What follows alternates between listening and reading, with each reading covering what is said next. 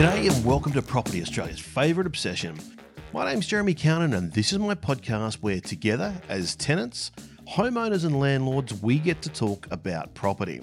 Today's a quick hits episode and I think it's somewhat fitting for next week's full episode. See, last week I had the pleasure of travelling back in time to ancient Rome with the Empress of Rome herself, Dr. Rhiannon Evans. Now this is a fascinating discussion where we put the 5 drivers of property prices under the spotlight in an ancient context. And well, wouldn't you believe it, there they all are in all their Roman glory. See, one of the things I reckon is that if I can get you to see those 5 drivers in an ancient society, then I've got a chance of you seeing them today. But before we get on to today's episode, I've got to plug next week because I just had a conversation that I never thought I'd have in a million years. See, believe it or not, I've sat down for an hour and had a riveting conversation with a bloke about sand. I kid you not. And the relevance that sand has on your property is unbelievable. See, sand is a super substance, and it's upon this sand that our modern world is based. From Egypt's pyramids to the Hubble telescopes to skyscrapers and the footpath below, it's all got to do with sand. Even the chips in our computer. Sand has revolutionised civilization. Don't believe me? Well, I got to say I didn't either. But don't judge me too harshly until you check out next week's episode. Because I reckon after that episode, you'll be on my side. It is staggering because sand is the basis of just about all our productive gains in society. And of course, we know that as humans, the more productive we become, the more profitable we are. And the more profitable we are, the more that we will continue to bid up the price of land with the best locational advantage. And that brings me to today's quick hits, Moore's Law. Now, what has Moore's Law got to do with property? Well, it's actually a lot more than you might think. But let's not get ahead of ourselves. Let's start with what is Moore's Law. What do I mean? Why is it important? And how does this concept relate to property? So, Moore's Law is not an actual law of physics as such, but rather a perceived observational relationship. See, way back in 1965, before Spotify, MP3s, Bluetooth earbuds, CDs, even before boomboxes and Walkmans, it was kind of the era of the transistor radio and records. I'd kind of like to call it the post-gramophone era. Anyway, this guy by the name of Gordon Moore in 1965 postulated this theory about technology and its advancement. So he was the founder and CEO of Fairchild Semiconductors.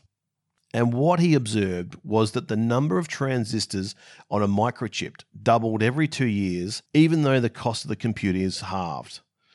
Now, basically what he's saying is that the more powerful a computer gets, the less expensive it gets as time moves on. Now, Mr. Moore never actually set out to create a law, but rather he made this statement sort of on the emerging trends that he had noticed.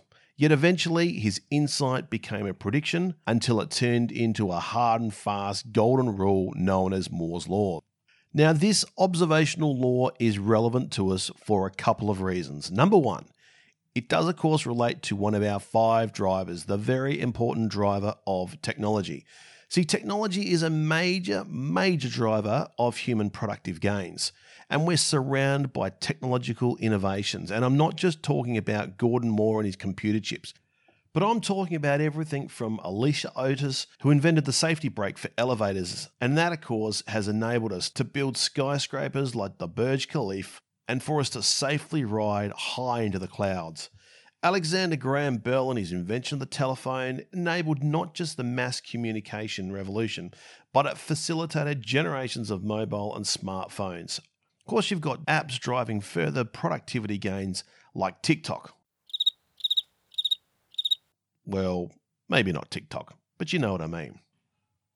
But the second important thing about Moore's Law is that it does not relate to property.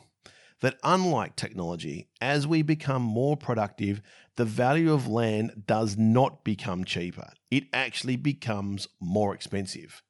See, Moore's Law might help explain the relationship between price and the technological power of a computer chip over time, but it does not explain the relationship between productivity and the price of land.